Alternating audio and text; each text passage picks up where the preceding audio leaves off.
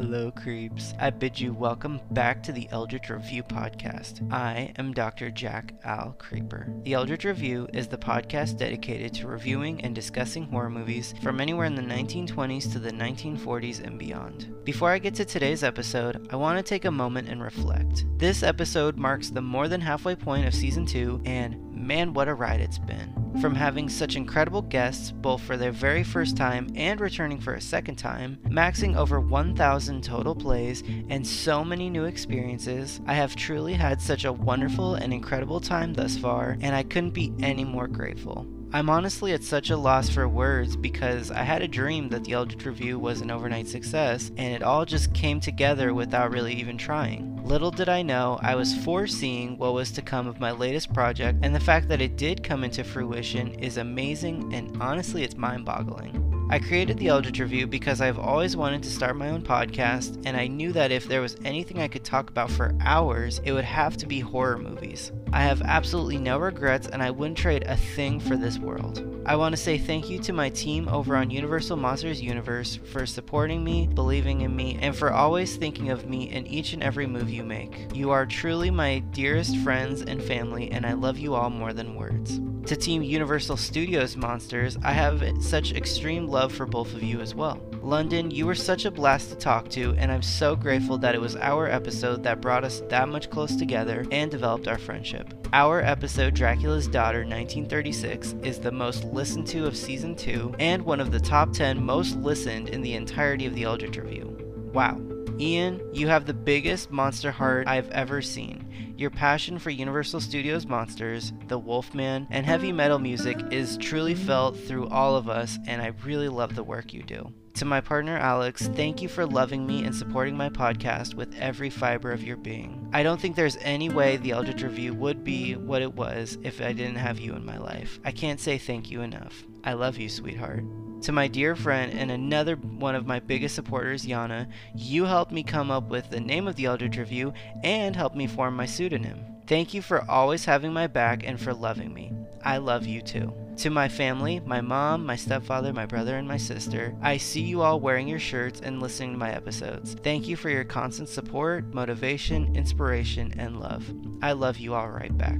And finally, the last and the biggest thank you belongs to all of my creeps and the Monster fam for streaming, supporting, sharing, and appreciating the Eldritch Review from all around the world. I never thought my voice would ever be heard internationally, much less my passion project be so deeply loved and appreciated. So thank you all again so much. As I always say, the best is truly yet to come, and it only gets better and creepier from here. And with that being said, let's begin today's special feature. Today I'm going to talk to you about one of Universal's most appreciated sequels and another one of my most favorite sequels of all time, Robert Sidomac's 1943 special, Son of Dracula, starring Robert Page as Frank Stanley, Louise Albrighton as the mystically beautiful Catherine K. Caldwell, the Wolfman's Evelyn Ankers as her sister Claire Caldwell, and fresh out of The Wolfman and Ghost of Frankenstein, Lon Chaney Jr. as the Count Alucard. I've been such a big fan of Dracula for as long as I can remember because it was the first monster movie I ever saw when I was like 15 years old. Since that point, I have always been so intrigued by the mystery and the character of Count Dracula and even Countess Zaleska, Dracula's daughter. I knew of this movie from before and definitely saw it prior to creating the Eldritch Review, but since I was covering this film,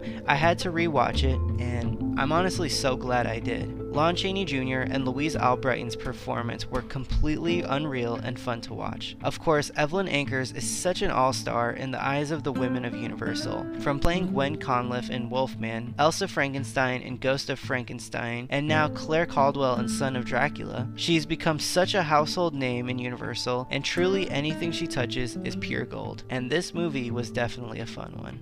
According to the synopsis on Rotten Tomatoes, Son of Dracula 1943 retells the story of Count Alucard, played by Lon Chaney Jr., who comes out of a lake in his coffin and makes a Southern belle, Kay Caldwell, who's already obsessed with the occult, his undead bride.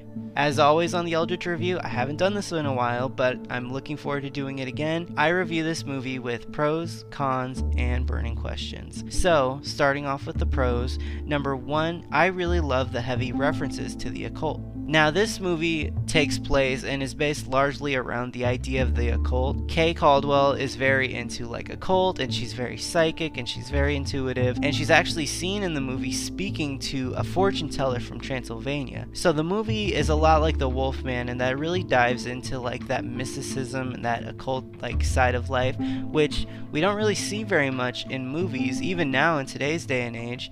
I mean, it's more like understood, and there's a lot more like fortune tellers and like witches, if you want to call them that. But before this, I mean, there really was no mention, there was no visuals of it. So I think for me, being somebody who is a fortune teller, somebody who does know how to read tarot cards, I think it's really cool to see representation, and even at such an early time. I mean, I think back then it was so like not seen because, you know, there was like heavy religion and a lot of heavy background noise that was kind of blocking it out. So, you know, witchcraft and fortune tellers and mystics and that kind of people were always overlooked and were never represented because, you know, it was the religion time. There was a lot of just religious scrutiny that prevented them from practicing their craft. And I think that it really speaks true to, you know, the fact that there wasn't very much representation, but now we have it because the understanding is there. And I think watching this movie, it was really fun to see that. Even though, you know, she herself didn't really do magic. I mean, of course, she was very, like, she had very good foresight, and she hung out with Queen Zimba, who was, like, the fortune teller from Transylvania that she was talking to.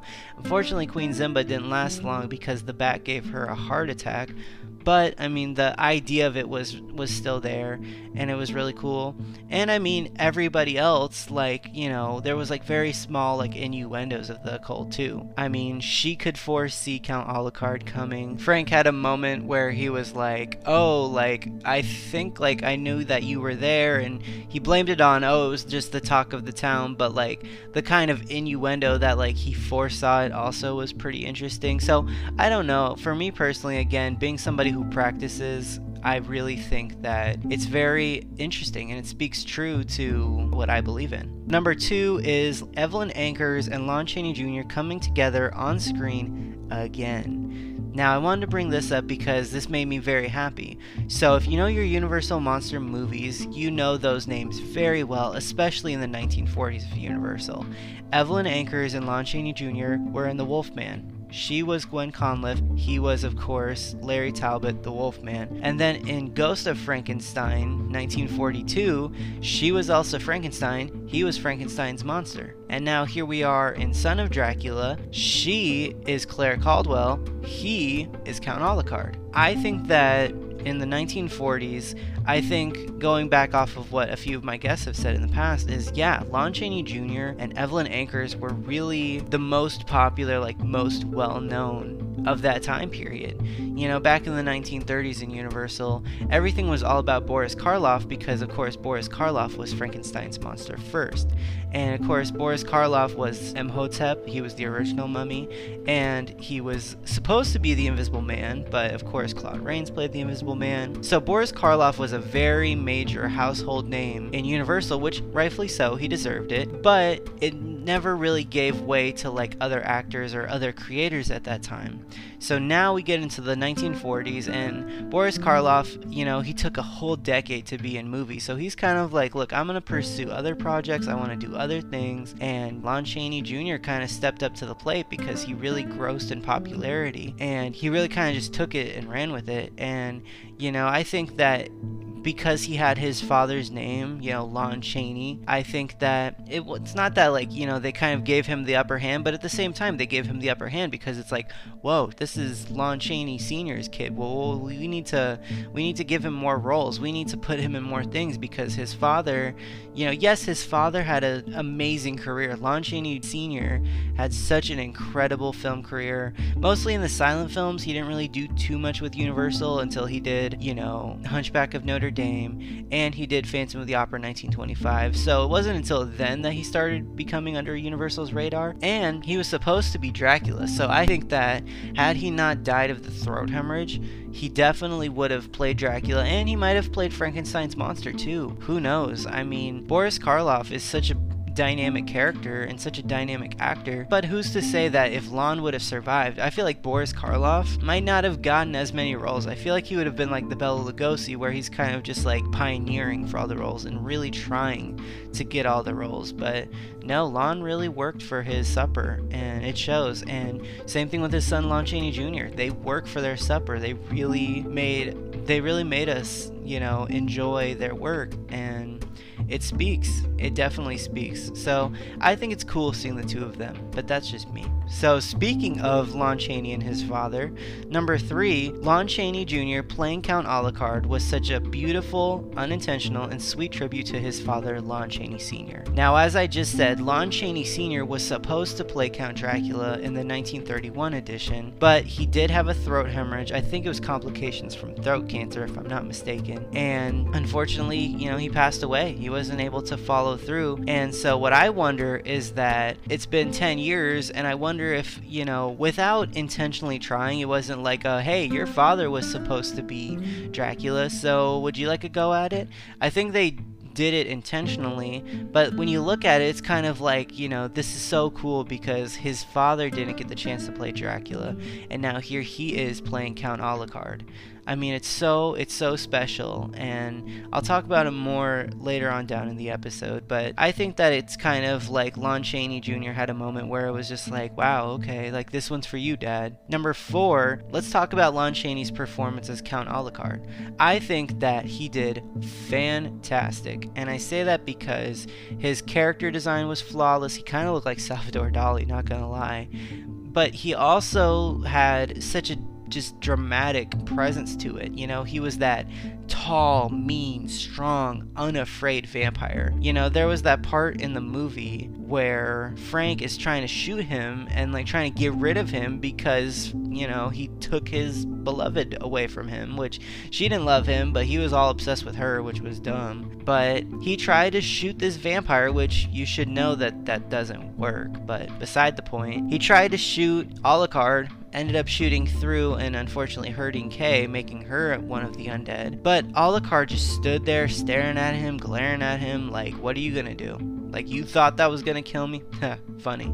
And I think that it's really, like I was saying before, it really stands true to how incredible Lon Chaney Jr. was, and it almost makes me wonder if Lon Chaney Sr.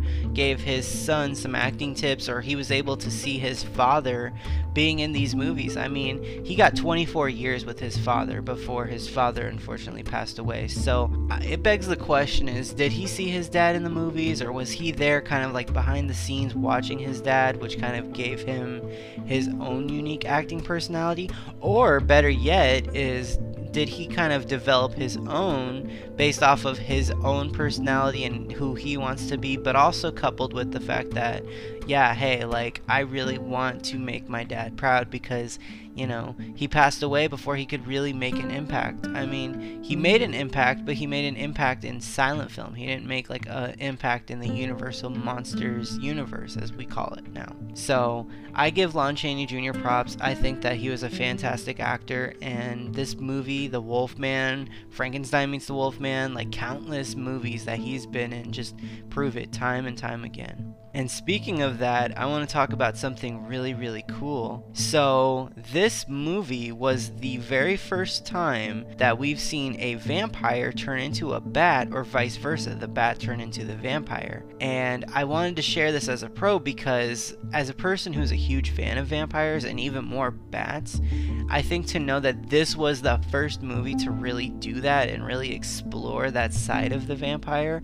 is really cool and really special. And I think that, we always kind of take bats and vampires for granted. We always kind of think, oh, a bat's just going to turn into a vampire, or vice versa. A vampire is just going to turn into a bat. We don't really think about how and what it looks like. And it was even more cool because, other movies like Nosferatu in 1922 or Dracula in 1931, none of them revolved around, vampire turning into bat. I mean, Nosferatu, you never saw a bat. Count Dracula, yes, you saw the bat in the entryways and in the castle sometimes, but you never saw Dracula, Bela Lugosi, going from, okay, he's a bat, he's flying in, and now he's a human. You always kind of understood it like that, and you always kind of figured it was like that, because especially if you know your vampire knowledge, like that's the case, but you didn't see it. So you might have been thinking forward about it, but you didn't see it. And for me, I like seeing it visually. I like imagining like a bat turning into a vampire or vice versa.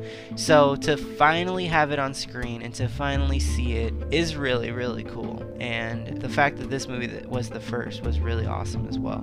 Now, number 6, and a really fun point to talk about for all of my Universal Monster buffs. All of the Universal Monster kids know the name Kurt Siodmak, but did you know his brother Robert Siodmak? Kurt Siodmak was a screenwriter who wrote The Invisible Man Returns 1940, The Wolfman 1941, Frankenstein Meets the Wolfman 1942. Then his brother Robert Siodmak wasn't actually a monster movie director, and really this was his only horror movie that he ever did. He was actually a noir director.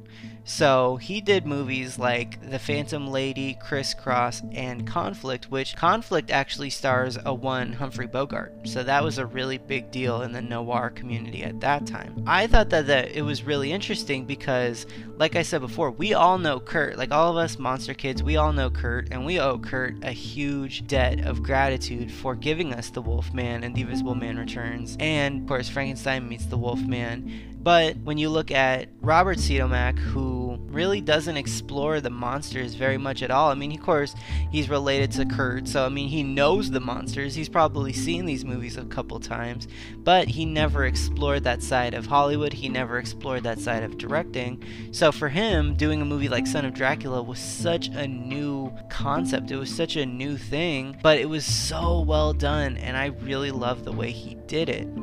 I think that it was really cool to see another Siodmak, and honestly I wish he would have done more, because I love a good noir movie. I of course love a good monster movie. It would have been cool to see more, but that's just my opinion. Now the last pro I want to talk about, again, monster kids, where are you at? This is a point just for you. Number 7, Hans J. Salter was the composer of this movie, Son of Dracula in 1943. Now if you know Hans J. Salter, you know him very well. If you don't know Hans J. Salter, Mr. Salter was the composer on Creature from the Black Lagoon. If you've heard that score and it's freaked you out imagining an actual creature in the Black Lagoon of the Amazon, you can thank Hans J. Salter for that. And I'm always so interested by him because his scores are so dynamic, they're so beautiful and perfect. And it's really interesting because he lived a really long life and he did a lot of different varying movies. It wasn't just monster movies. We of course know him from Creature, and if you want to count this movie, Son of Dracula, we know him from this movie too. But he really had a power behind him. I just really love his work, and I had to share that because his scores are always really fun. And even though he has done numerous scores for numerous different movies and different screenplays, I really think that my favorite will always be his Creature score. It's just too timeless. So that concludes the pros. As always, unfortunately, we do have to bring up some cons, and actually there are quite a few I have for this movie. So the first one I want to talk about is, as well done as this movie was, it was a little more on the slower side. Now, no disrespect to Robert Siodmak, I'm sure he did it intentionally. I'm starting to think like maybe he took like a noir approach. Some noir movies are long and drawn out, and the plot is very kind of scatterbrained. But I think that with this movie, he tried to give it that same approach and kind of really pace the monster out and really pace the horror out. Which, if that was the case, then I love that. But if it wasn't really the case, it really could have been better. Maybe I'm spoiled. The last couple movies I've reviewed and the last couple movies I've seen have been very dynamic and have been very like go from the get-go. But I think that in Robert's case, he is a noir director and he's going to direct movies that really kind of keep the suspense, which is exactly what this movie did. So I think it was intentional, but I mean, it could have been a lot better in my opinion. So the next con I want to talk about, I kind of wish Lon Chaney Jr. did a Transylvania accent to go with his character of Count Alucard. Now, I guess I say this because it really kind of makes the vampire for me. I'm not saying all vampires have to be Transylvanian, but because it comes from like the legend of Dracula, and you know, he is supposedly the son of Dracula, it would have been really, really cool to hear Lon Chaney take a chance at doing a Transylvania themed accent and really showing us his vocal range. If you think about it, I mean, his voice is already really deep and it's already very identifiable, and maybe it didn't work, maybe he tried it and just didn't work, but I think that it would have been really interesting to hear. I mean, Lon Chaney Jr. is such a dynamic actor, just like his father before him. I mean, people called Lon Chaney Sr. the man of 1,000 faces because of how many roles he played and how he was able to transform himself with makeup so often. I mean, look at how he looked as Quasimodo versus the Phantom of the Opera versus the clown in Laugh Clown Laugh. He really, really was just a dynamic actor, and so was his son. I mean, Lon Chaney Jr. played the Wolfman, he played Karis the Mummy, he played the Monster of Frankenstein, and now he's playing Count Alucard in a Dracula themed vampiric movie. So I think he really could have done it. I really had faith in him. You know, I'm not saying it's, you know, the movie's ruined for me now that he didn't do it, but, you know, you can't tell me it would have been cool to kind of explore that. I would have loved to hear it. I can just imagine Lon Chaney Jr. with his really, really deep voice talking in a Transylvanian accent, and I think that that would be interesting, but I guess we'll never be able to hear it, but I can imagine it.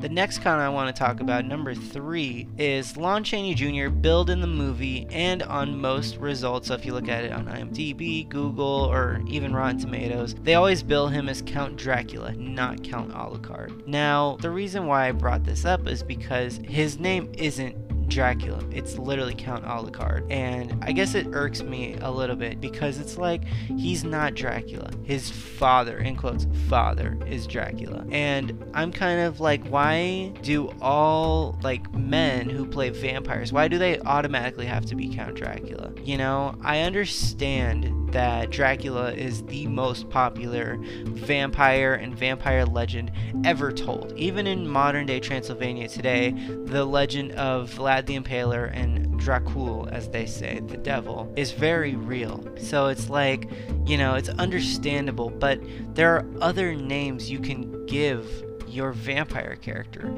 You don't always have to just resort to, hey, he's a male vampire, so he's automatically Count Dracula. Like, why can't we just be okay with him being Count Alucard? You know, I mean, look at Countess Zaleska too. She was Countess Zaleska. She wasn't Countess Dracula, even though Dracula was her father. So it's just, you know, it's a question. I should have saved that for burning questions, but I couldn't help it because I am talking about it in this subject right now. Let me know what you guys think. Do you get annoyed when you hear Count Dracula for any random vampire man, or do you think it's cool? You know, don't get me wrong, I'm a huge Dracula fan. I'm not annoyed in the sense that like, oh, there's only one Dracula and there can only be one Dracula. I love all the different versions of Dracula ever told, but at the same time it's like, okay, there's one that is Dracula, like truly the Count Dracula, and then there's others that are like, no, that's Count Alucard, or that's, you know, Count Orlok. Look at Count Orlok and Nosferatu. Like, you know, I could go on for days, but for the sake of this episode and for the sake of time, I just think that that's something to ponder about. And like I said, message me on the Eldritch Review on Instagram at the Eldritch Review, or you can comment on my post and let me know what you think. I just kind of wish there was more variety in the vampire world, but that's just my opinion.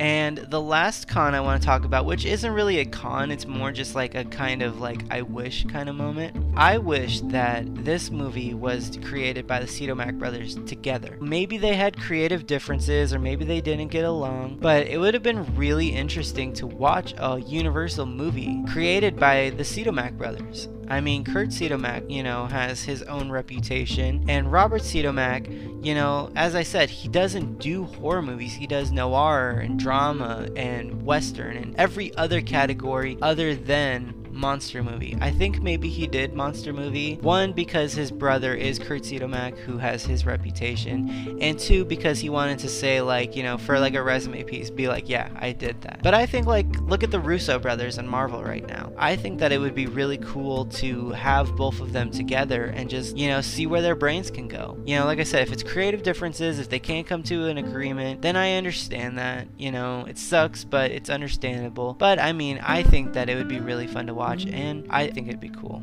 So that concludes the pros and the cons. I want to end this episode with some burning questions before I get to the interesting facts. So I have 3 burning questions I would like to ask for this movie. So I'll start with number 1.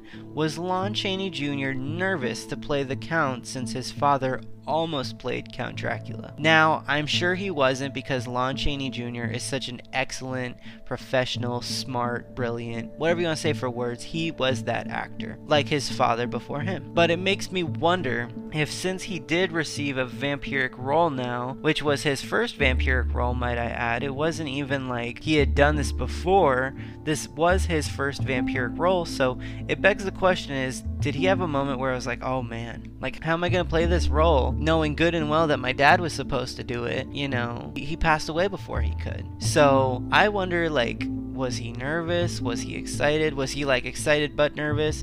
Did he kind of like own like his dad, like a reputation, kind of just be like, you know, this is for you, Dad? That's what I feel like it happened. I feel like, you know, he was confident. He was a little nervous because he didn't want to do it wrong. But I think in the spirit of being around his father and knowing that his dad almost did it, he kind of was like, you know, I will be the Dracula that you couldn't be. So number 2, what if Louise Albrighton played Countess Zaleska? Now, don't get me wrong, London, if you're listening to this, I love you, and I love the one and only Gloria Holden. But I can't help but wonder, in watching this movie and in seeing the way that Kate Caldwell is operating as the undead Countess Alucard, is what if she did play Countess Zaleska? Of course, she wouldn't have been as dynamic. She's definitely not as pretty as Gloria Holden was. But it really would have been interesting to see, I think, because both women are gorgeous women and amazingly badass, as we always like to say. So it really begs the question is, like, what if the roles were reversed? Maybe she was doing other things. Maybe she wasn't doing a monster movie yet, so maybe she couldn't. But I don't know. I keep watching this and I see the way she looks and I'm just like, dang, she could have been an amazing vampire. She could have been an amazing Dracula's daughter, I think. So staying with Kay, Countess Alucard, for a minute, she had the most dynamic vampire makeup I've seen in a while. She had crazy sharp brows. She had a very distinct face. She had eyeballs that never blinked. So it really makes me wonder, was she, Kay, Countess Alucard, the makeup inspiration for Malia Nurmi? Now, if you don't know who Malia Nurmi is the one and only Vampira. Vampira was pretty much the very first glamour ghoul, well before Elvira. Yes, there was Lily Munster and there was Morticia Addams, but Vampira was the very first to have her own show that she hosted. Elvira had Mistress of the Dark, where she'd come on and she'd talk. Vampira did the exact same thing, but what I love about Vampira the most is not only does she look gorgeous, not only is she gorgeous, rest in peace Malia, but I think that she also really kind of set the score for like what the glamour ghoul should be. She came before Elvira, so I really think that, you know, it had to start from somewhere. And, you know, her show was on in the 50s, so she couldn't have been that much, you know, younger in the 1940s watching these movies. So I just gotta beg that question. So that concludes the pros, cons, and burning questions that I have for Son of Dracula 1943. As always on the Eldritch Review, let's end the show with some interesting facts courtesy of IMDb, Internet Movie Database. I know that this is everybody's favorite part of the podcast, so let's get right into it. Number 1, Son of Dracula was the very first vampire movie from Universal to be based in a contemporary setting. There are no scenes based in Dracula's homeland, nor any scenes based in England. That's really interesting. I actually never realized that. You know, part of me kind of understood, and part of me kind of thought, you know, maybe there was a chance, maybe there was like something a little different about this movie, but yeah, this just confirms it. And I think that is really cool that Universal tried to branch out from that, because even though we love Transylvania, the Dracula's castle, and we also love London, England, I think that it's really cool to see a different side of a vampire. I really like the way they made this movie. Number 2, when Professor Brewster is reading a book on Count Dracula, the first 4 lines, beginning with "What manner of a man is this Dracula?" and ending with "I am encompassed with terrors I dare not think of," are paraphrased excerpts from Chapter 3 of Bram Stoker's novel, Dracula. If you haven't read that book already, I actually recommend it. I read Dracula my junior year of high school. I read it on my own, and it's so cool because it's like the movie, but it's kind of its own story, just like Mary Shelley's Frankenstein, and it's really not what you expect. Please read it, for sure. It's one of my favorites. Number 3, Lon Chaney Jr. is the first Dracula to display great physical strength on screen. Lon Chaney Jr. is a very big man. If you remember my episode of Ghost of Frankenstein with Ethan Collins, we talked about his build, which was 6'3", 232 pounds, I believe it was, and he's a big man. He's a very, very big man, very hulking man, and I think it's no wonder that they made him the first, because anybody else, like, wouldn't look right. I know that Dracula is not supposed to be a super tall, you know, hulking, muscular man, but at the same time, it's like, look, if anybody was going to be a strong Dracula, it would have to be Lon Chaney Jr. There's no other way around it. Number 4, just before filming began, the inside word was that Lon Chaney Jr. was miscast in the title role. To this day, opinion is divided over whether he was a good choice. I think Lon Chaney Jr. was a great choice, and I say that because, you know, it's kind of, again, a pay homage to his father, but I also say that he did really good because even though he didn't really have the vampire look and the vampire sound, if you want to say that, like he didn't have the vampire voice, I think that it was really cool to watch. And I think that Lon Chaney Jr. is Man of a Thousand Faces Jr. You know, I think that he can play really any role so dynamically and so well, just like his father before him. And like I said before, is I really wonder if his father gave him acting classes or, you know, let him play in his makeup or talk to him about film, because clearly Lon Sr. was such a big star at that point. It's like, why wouldn't you spread the knowledge? I mean, maybe he didn't want his son to go into show business. I know a lot of like famous families are not. They don't want their kids to go into Hollywood or into the music industry or whatever industry that they are performing in. And so I feel like that could play a factor, but I mean, who's to say that maybe Lon Sr. was like, hey, we'll make this like a father-son, like, you know, family business type thing. So I wish we could have known that. It would have been cool. I wish Lon Chaney was still alive to kind of tell his father's secrets, but maybe he did and we just need to find it. So number 5, there were 4 people in total who had died in this film. Now, of course, you don't want to see or hear about people dying, but I think in like a horror movie, it's really interesting to kind of figure out really like how many people did die in the movie, especially in a movie like The Invisible Man or in Son of Dracula, because prior to that point, I mean, yes, death was insinuated and intended and it was mentioned, but you never, like, there was no body count, there was no like, you know, oh, I think they died or they might have died, or you don't know about it. The Invisible Man and Son of Dracula actually show the deaths, so it's not like a secret. It's not like a, oh, he died, you know, unexpectedly, or it just kind of happened, or it happened off screen. It was like you knew it was happening, and I love that. So number 6, this was one of a few Universal horror movies to feature a very downbeat ending. Now, as much as I love when Universal makes movies end in like an explosion or like in a crazy, like fun way, I really do enjoy the like more downbeat endings to where it's kind of like, hey, it all worked out in the end. But, you know, these are horror movies we talked about, and I do much rather appreciate, and I do prefer the extensiveness of a very upbeat ending, if you want to call it that. So number 7, composer Hans J. Salter recycles his score from Seven Sinners, 1940, which was co-written by Frank Skinner. even though like I've hyped up Hans J. Salter, I didn't know that he recycled his score, but in any case it doesn't matter because Hans J. Salter's scores are still just as dynamic and still just as incredible, and there will never be another like him. I mean, you know, we always talk so highly about Jack Pierce in the makeup chair. Let's give a round of applause really for Hans J. Salter for giving our almost all of our favorite monster movies, or all the ones that we love the most, like Creature, the soundtrack. You know, we would not have that trademark Creature from the Black Lagoon sound like Monster Fam Creeps. You guys know exactly what I'm talking about. If it wasn't for the Salt Band, you wouldn't have it. Number 8.